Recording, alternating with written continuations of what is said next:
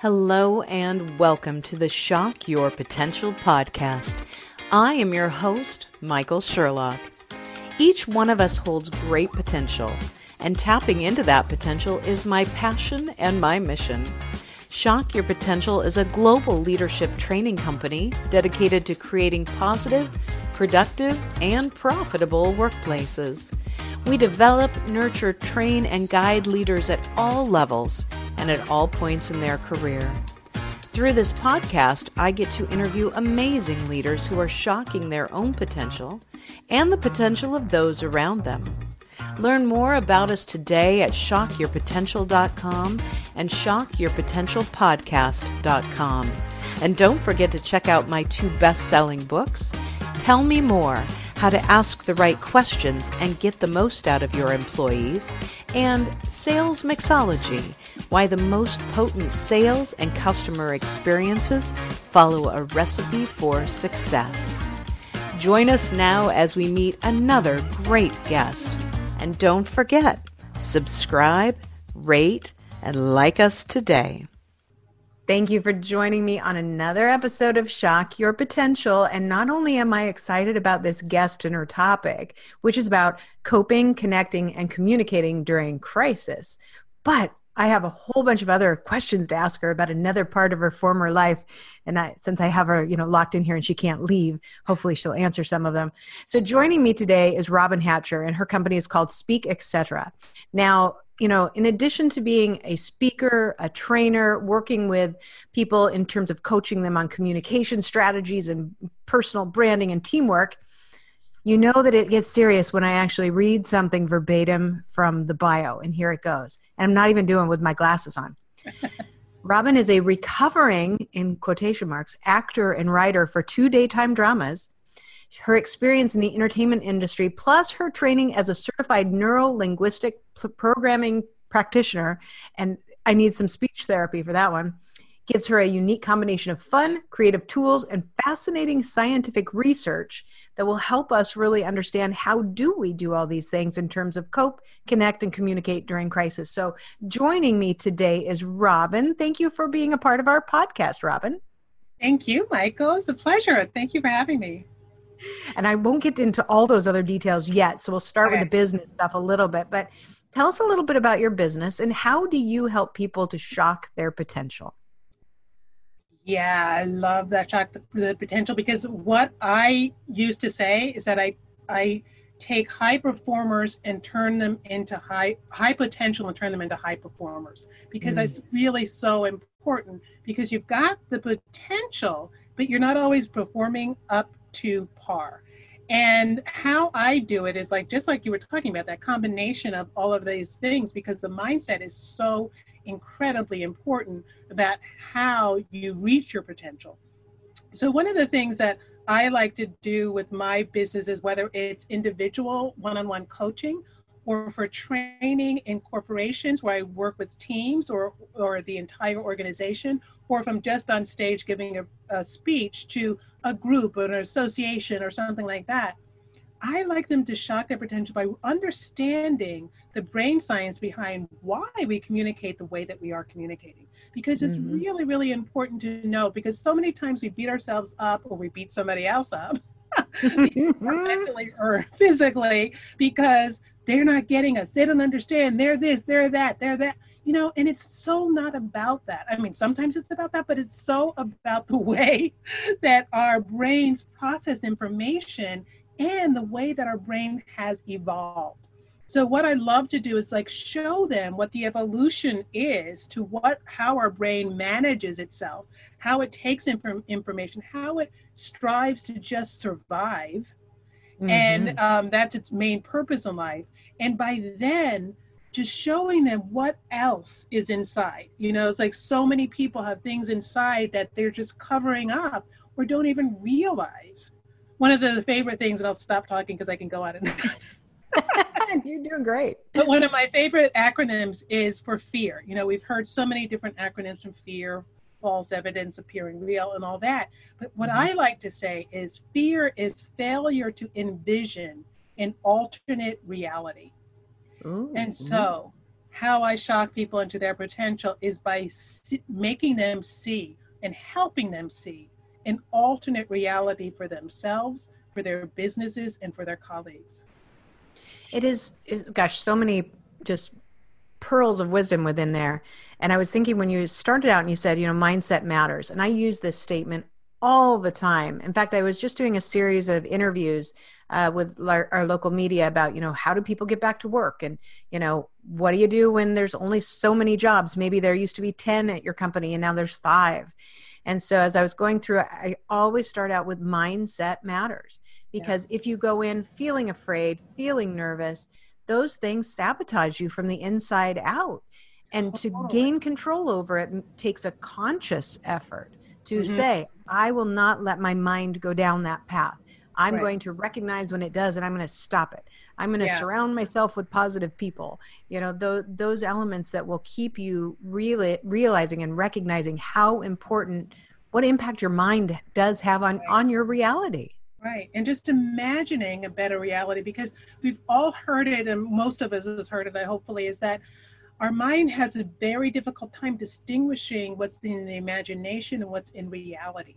So if we imagine a situation or a workplace that is more congenial, that is more open, that is more collaborative, then the mind will believe you. It's like, yeah, right. We're having a great time. It's like, yeah. And then it's like, so, that person said that. Oh, they didn't really mean it that way. I'm going to reframe it. And I'm going to reframe it in a way that's a little bit more positive. And no, it doesn't mean that you're a Pollyanna and that you're going to be walked over or anything like that.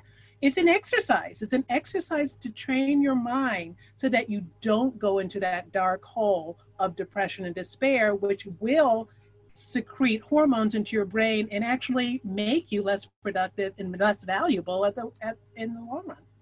Well, and it's also, like what you look for, you will find. So if you say, okay, I'm going to start seeing this as a collaborative work environment where we're all trying to achieve the same goals, then you're going to start to recognize those examples that prove that. And you're going to be more likely to seek them out and more likely to say to the naysayer over here, whoa, hey, hold on. Hey, we've got a great thing going on here. Come on board with us. Exactly. It's that little thing. It's like we've heard so much recently about unconscious bias, but there's like hundreds and hundreds of different biases. And one of them that you were just touching on is that confirmation bias, because our brain will confirm what we are expecting it to see. And if we are expecting something to be negative, like you're saying, that's what we see is confirmation. Oh yeah, there's all that negative. But if you go in expecting things to be positive, you start seeing the positive. Just like you see all of the blue cars when you're looking for a blue car or having just lost a blue car. Yeah. Right, exactly. I know my husband always laughs at me because when I moved to Philadelphia 9 years ago, shortly after we were here, we sold my big SUV that I brought from the other side of the country. And I had a big SUV. It was a Chrysler Aspen. And they made 47 of them. But I see them everywhere. Now, I don't see them as much anymore. And he's like, would you, after we sold it, he's like, would you stop? I'm like, there's a rust-colored one. There's a pink one. He's like, stop. There's only 47 in the entire planet. They can't all be here. Quit looking for them. Okay, quick timeout. I did not know you were in Philadelphia. That's my hometown. Oh, well, very good. I was born and bred. Where are you? I'm a transplant. I live just a couple blocks from the art museum. Oh my gosh. I know. Oh my gosh. I used to go folk dancing on the art museum steps during high school. Oh my gosh. How great. And where do you live right now? In the city or I live in New York outside? City, in the Village. Oh, very good. Around Union Square, actually, between the Union Square, Chelsea, and the Village. That's where I am. Love that area. That area. Plan to get back there one of these days, Yeah, and that's a great area in Philadelphia where you are, too. It is. It's, it's amazing, too. I'm looking forward to when life, starts turning again in a way that maybe not what we saw as normal, but something that is new and different, but still with the elements of, a city where, you gain energy by the energy of a city, and you gain that energy from people that you're constantly around. And it's very different. I had never known anything like it until I moved here 9 years ago. So let me ask you then, when Mhm. you are working with your clients, so whether it's, a large group of people or it's an individual session or you're working with a small, group within a company, when they're trying to deal with these, new ways of thinking and communicating and really trying to connect, especially during, challenging times, what are the three biggest obstacles that you see in them frequently that you help them to overcome or to recognize? Yeah, one of the big ones is forgetting or not knowing or not understanding that we all have completely different communication styles and that we all have different needs when it comes to the way we communicate, what we get from communicate, and how we interact and create relationships. And so that is at the bottom of almost all of the issues around connecting and coping. I mean, well, more like the connecting and communicating, because, for example, some people need to feel important, and that is the top most priority need that they have. And so, Mm-hmm. status and feeling important is extremely important to them. So that if they're in a Zoom meeting, for instance, and they sign on, and nobody says hello to them, or nobody says their name for the first 5 to 10 minutes, they are going to, and people have, we've done brain scans, we've done, like I'm a scientist, I'm not, they've done brain scans about what that does when people feel like they're not involved. It's almost the same as like death. It's like, it feels like they're dying. So those kind of things will, and then that creates a disconnect and a resentment around everybody at work because they have that need. It's just like, you Mm-hmm. can't judge it. It just is. And then some other people have a really strong need for clarity. And so when things are just sort of come see, come sa, and we'll get it this way or we'll get it tomorrow. Oh yeah, But don't don't worry worry, it'll about it. happen. Yeah, they go bonkers. It's like their whole system starts working overtime to just try to figure things out. So then they're not going to be that productive. So what I do with people is get people to understand where they are in this spectrum, where their colleagues are in that spectrum, and then I give them tips and techniques to use so that their communication gets through, so that they get heard in the way that they intend to get heard, and not start beating their heads against a wall or judging the other person for not being able to understand them. And that's, I've been talking to a lot of people lately where we've been talking about generational differences and not necessarily, I mean, there are some generational differences, but, I think my common theme is constantly, you can also have 1,000 million, whatever differences between people in one generation. Exactly. So, when Exactly. we try and label one group as X, as Y, and I mean like A or B or C, not X and Y, because we do Right. label them X and We Y. are. We do like. But when we try and say all millennials are this way, or all baby Yeah. boomers are that way, or all Gen X's are this way, we still, it's so short-sighted because Yeah. within that we have so many varieties of who we are. So many, and it's like, and it's not sure, like it's part nature, it's part in our DNA, it's part nurture, how we were raised, but we Yeah. all come out with different priorities and different preferences in the way that we get and take in information. And it really goes across generations, it goes across races, it goes across gender. And Yes. so it's really important to understand those nuances. Some of the other stuff does come into play, but those nuances, and when I really realized that is I started off a while back teaching English as a second language. So Oh, I would wow. have classrooms full of Russians, Koreans, Japanese, Latin Americans, and they all had the same types within those nationalities.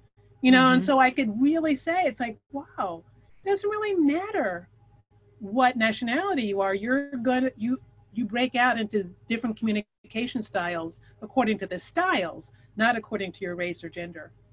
And what you said something too, you've said it twice in a couple different ways about, and it's not, if that if that person needs a lot of, pats on the back, or that person is uncertain, it's not good or bad. It is just them. You may not like it. Right. You may not like that person who has a lot of ego issues. I don't care for those people. And it could be a pain in the neck. And a lot of, and the pushback that I get sometimes is like, well, why do I have to change to get my message to them? I love that question. I like to say, it's like, that's your choice. Do you want to be effective, or do you want to be right? And does that mean you are the jerk? Yeah. I know. It all starts with you. I was listening to a podcast recently, and this woman has written a book about how negotiating starts with you. And it's like, it's all about you. And we do have a choice. It's perfectly fine. I'm not going to say anything about you if you decide to say, I'm not feeding that person's ego. Right. That's perfectly your right. However, if you need a performance from that person, if you need some information or from strategies or something from that person, it might behoove you to figure out a way to get your communication in a way that it can be understood. I like to use analogies a lot. It's like you want to prepare your communication so that it can be digested. And just like you have, if you were feeding a 3-month-old baby steak, you would not just cut off the big piece of steak and shove it down their mouth, because you would kill the baby. Right. However, if you really, really believe that steak is going to be good for them, you would find a way to put it into a form. You would pound it, you would grind it, you would make it liquefied. So that they can get the nutrients that they need and that you want them to have. And that's how I feel about communication. How can you prepare your communication so that it goes down easy, so that it's nourishing to your listener, and that it gets the results that you desire? Right. And like digestible bites until they can handle more, until they can handle, chewing it on their own. Exactly. Wow, I like that analogy. Yeah. Okay, so I let me throw one at you, because I was just talking with someone about a colleague of his, and this colleague definitely has the ego issue, and this colleague has also been put into a performance plan for lack of performance. This person does not perform well, but the company is not one that tends to let people go. So even though this person has completed all this, they're still a jerk. And and this person's favorite thing is, instead of seeing, what's going on in his department and recognizing that and fixing it, he likes to get in big meetings and point out everybody else's faults. And so this person I was talking to, I was like, I've been giving him some advice, some thoughts along the way. But, as we were talking about it, I thought, I don't know. I just want to go in and fire the guy for you guys. Just bring me in, I'll do it. Yeah. But how would you suggest dealing with that comes up a lot. And it's like, and so when you know that style, what you then want to do is use it to your advantage. And you start off, it's like, I have this process called my love formula. You want to listen, because usually when people are acting out like that, you want to listen to what need is not being met. And apparently that person's need is that he needs to be the center of attention. He needs a lot of gratification. He needs a lot of acknowledgement. So you listen for that. Then you understand. You say something, or you do something that shows that you understand where that person is coming from. And then the third piece is that you validate a little piece. And I know that that's the part that people like, oh no, they're completely wrong. That's the part they choke on. To validate somebody doesn't mean that you're making them right. You validate a piece of what it is. And then using and not but, you express a differing opinion, or you ask a question. And so the E is for express or explore. And so the love formula would be, in that instance here, listen, it's like, oh, wow. It sounds like you're really, it sounds like you're upset about some of the performance issues that you're hearing. It's really astute of you to notice some of this stuff. So you're feeding the ego. And bringing it up in a meeting like this is I don't believe is the most beneficial way. And it doesn't particularly make it look good on your side. So, so this is, you probably wouldn't do that in the meeting. I would do it after the meeting, because then that would stir. But what you've done is like, you've acknowledged everything. You listen, it's like, yeah, it sounds like you really have great standards of what you believe this company should be about, or what you believe this process should be about. I understand that. I agree with you. And you're right. Some of the standards are not up to the way that I would like to see them. And when it comes out in a meeting like this, it doesn't really show you in your best light, because it can sound like you're complaining or you're boasting, and it's like, and I know that that's not what you want. You know? I know that's not how you want to be viewed. Yeah. Or then you can take that last piece and ask a question. I'm wondering, when you bring it up in a large meeting like that, how it looks to some of the stakeholders who really honor the collaboration in our department. And then you just leave it like, because a question is a great way, because it doesn't make people as defensive. And then it causes the other person to really think about an answer to that. They may not give it to you. They may get defensive at first, but then that answer is like still ringing in their heads. Yeah, how does that make me look? How does that? And, so the thing is, they think that it makes them look fantastic and smart. But if you start planting a little bit of another thing in their heads, they may start to see it differently. So it's like little conversations like that, which it takes a lot of swallowing on your part, and it takes a lot of grounding so that you're not being judgmental within the conversation, because people can pick up on the tone or the way that the word choice, and you always want to avoid using words like always or whenever, or all those inflammatory words. And you want to avoid using the word but, because that negates everything that's started before. Exactly. And so having all of that conversation might make an impact. And at the time and in the moment when it's happening, I would then do something like interrupt, like, wow, that's really interesting that you would say something like that about our progress or our performance. And then you bridge it to where you want the conversation to go. And I feel like so many times people are afraid of interrupting bullies like that and just give them too much of the floor. The way to interrupt them is to acknowledge something that they said. So you're jumping in, because that's going to already calm down some of that cortisol stress moment, and think, oh, wow, this is my buddy. I'm going to report or get me. Then you turn it right into, it's like, wow, that's really interesting what you said about this other department. I really understand. I'm not quite sure why it's brought up at this meeting. I'm wondering if it can be tabled, because what I find really important and what is on the agenda is this. I love that. I love your love. I was taking notes as you were talking. Love my love. I love your love. Yes. Love, I think. Baby. I love it so much. It reminds me of what I used to teach people in terms of what I called the art of polite interruption. And I talk about it, and, okay, you're leading a meeting and somebody, starts going off and they're on a tangent, and you don't, I was talking to people who weren't comfortable training, and I'm like, so that's when you wait, you got to listen for the right thing.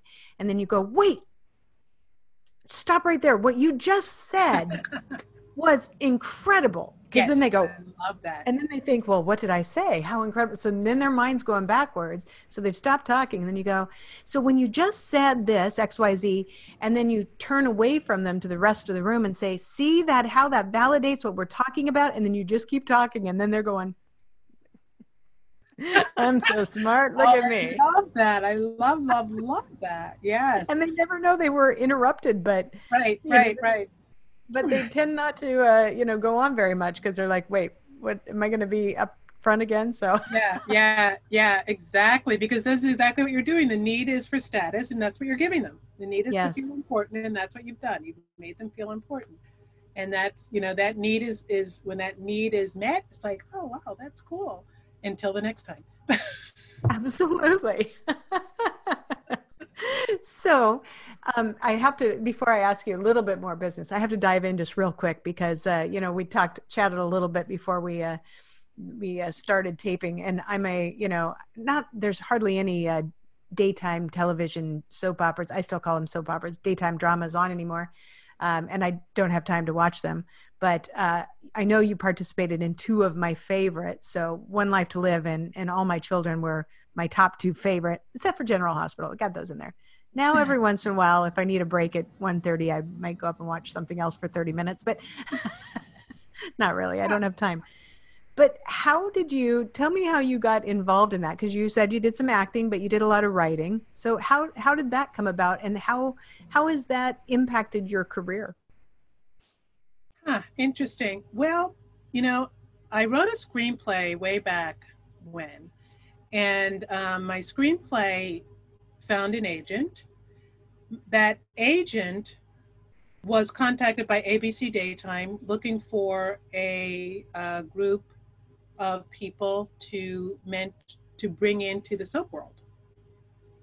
And so I was one of those people chosen based on my screenplay. And we had, it was like a development program. So we had 2 years of learning. And then I was placed on the script writing side for, first I was doing the breakdown, which is the outline. It's like more information you need to know. That could be another show about how soap operas are written. So I was doing the outline for One Life to Live, and then I also did scripts for All My Children. Oh. So how it's impacted, that was what was interesting, because when you're writing for soaps, you're writing for every character each day, so you have one day, you're assigned a day. And so you have to create the dialogue if you're writing scripts for the day, or you have to create the actions if you're writing the breakdown for the day. And so it really makes you think, and that's how, like for my book, Standing Ovation Presentations, I developed what I call my own communication style assessment called actor types, because I use 9 different actor types that you see on television and the soaps, of course. It's like you've got the hero, and you've got the villain, you've got the buddy, got the whiz kid, and you've got the superhero, all of those types.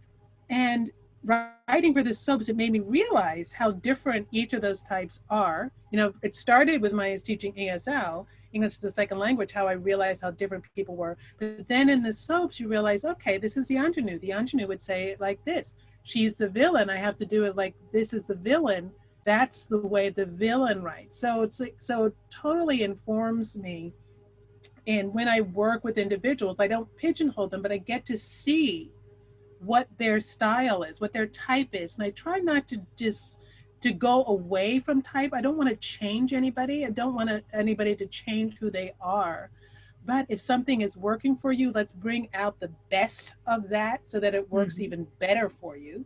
And if something isn't working for you, then how do we mitigate the fatal flaws, is what I call that of your communication style, of your actor type. So mitigate those fatal flaws of your actor type so that you can be stronger and more in your potential. Wow. I mean, I have so many questions. My first question is, I had no idea you would write for one whole day's scripts for every character. Right. That has to feel schizophrenic. Yeah, it's interesting. That's not even, trust me, because having written screenplays and things like that, that's not the hardest part. This most schizophrenic part is the fact that you are writing a day of action that hasn't happened yet. And you're on the television, you need to watch what happened 2 weeks ago. And at the same time, we're getting sent scripts of what happened last week. In between. Yeah. Wow. So there are 3 different time zones that you have to keep up with to figure out what this person can say in the week that you're writing which has been impacted by what's on TV and what was written and what will be on TV next week. So it's really fascinating. Wow. Oh my God. I always thought it'd be really fun just to go in the back and watch a whole day of taping, because I know the days of taping are extraordinarily long as well. Yeah, the taping. And there's like the writers never really even interact with the actors. So it's like the writers have their own writers room. When I was writing scripts, you never even went into the office. You just did everything online and sent it in. And as an actor, yeah, those are really long days because you have very short rehearsals. Then the stars go away and the understudies come in, or the stand-ins come in, and then taping. Wow, I have no idea. Oh my God, there's a whole lot of people involved. Jeez, and all to sell soap detergent at one point in time, literally. I know, right? Oh, well, that. So, whether it's that or other parts of your professional career, when you look back, what's the greatest, or at least one of there's probably many, but one of the greatest, lessons that you learned along the way that really helped you to shock your own potential? Yeah, it's interesting. One of the lessons I learned, I guess the most recent one, is when I decided to become a member of National Speakers Association. Because, I'd been doing professional speaking and training and coaching, and I thought I was the cat's pajamas, and I didn't need, why would I need an association of fellow speakers? And I would go to meetings and I would think, oh, yeah, I don't need that. And then I would go, like 2 months would go by and go to another meeting. It's like, oh, I don't need that. And then something like shifted, and maybe the population shifted a little bit. And I went to a meeting. I thought, oh, wow, these are really interesting people. What would happen if I just tried it out for a minute?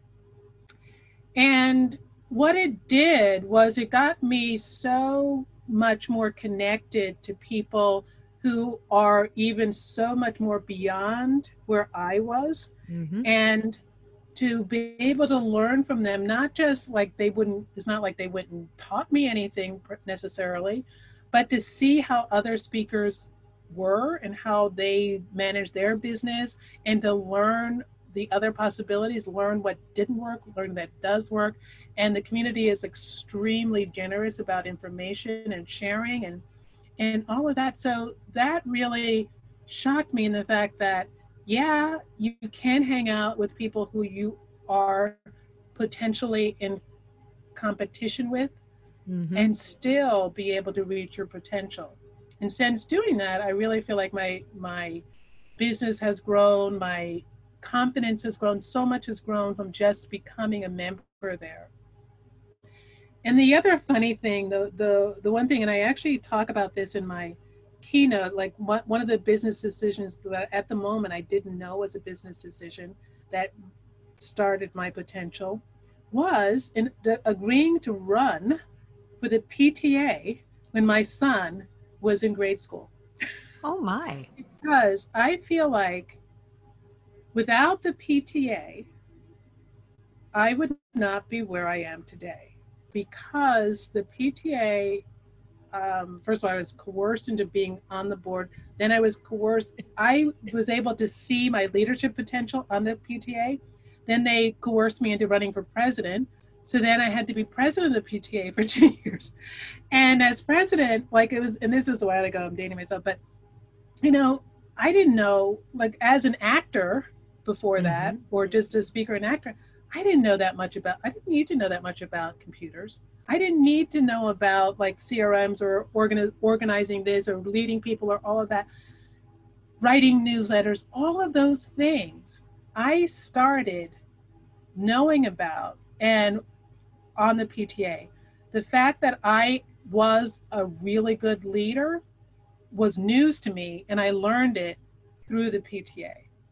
So I feel like, it's like, it sounds bizarre, but for anybody who's out there is listening and wondering how, if you're just sitting around, volunteer for something, because I mm-hmm. guarantee you it's going to teach you a lot. And that's the other thing. I'm on the board of National Speakers Association, which just being a member doesn't really get you as far as being on the board and volunteering and giving your time.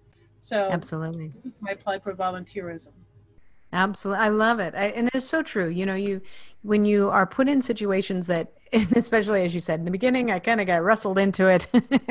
Then I got pushed into running. But once you're there and you see not only what you can achieve, but how much those opportunities really allow you to grow, it's substantial when you're looking for it. Yeah. I mean, it's just like, it's a perfect tie into the name of your show. It really shocked my potential. I mean, it's like, I had no idea. Excellent. Well, goodness, I can't believe we're almost out of time, and we'll have all of your contact information on the show notes, but just in case somebody wants to type right now and look you up, what's the best way for them to find you? Go to my website, Robin with the Y, robinhatcher.com. Robinhatcher.com is the best way to find anything you want to know about me. Resources on the resources page, videos, all of that. And if you want to reach out and follow me, LinkedIn is my platform of choice. So you can find me on LinkedIn under Robin Hatcher. Wonderful. So before we go, do you have any last words of wisdom or pearls of advice for my listeners and viewers?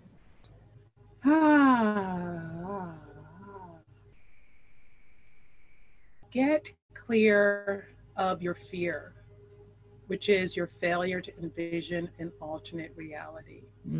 And also, what I also like to say is make sure of how you're being perceived, because how you are perceived is how you are received, which impacts what you can achieve. And so the two things that I like to do is help people bring out their potential by seeing a new vision, and make sure that the perception that is out there is one that you want to give.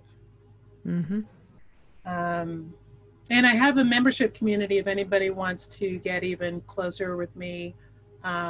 Just find it under the coaching section of my website and join the membership. Excellent. Oh, Robin, thank you. You've shared a lot. Obviously, I took notes as we went along. Can't wait to call my friend back and say, okay, I've got it for the next zinger when you're in a meeting this happens. So give them some love. And just surround them with love. Yes. Oh, thank you, Robin. It has been a pleasure having you, and I'm so glad we are connected. Thank you, Michael. It's been a pleasure. I loved it. Thank you. Thank you for joining us on another episode of Shock Your Potential. Please remember to subscribe, rate, and like our podcast.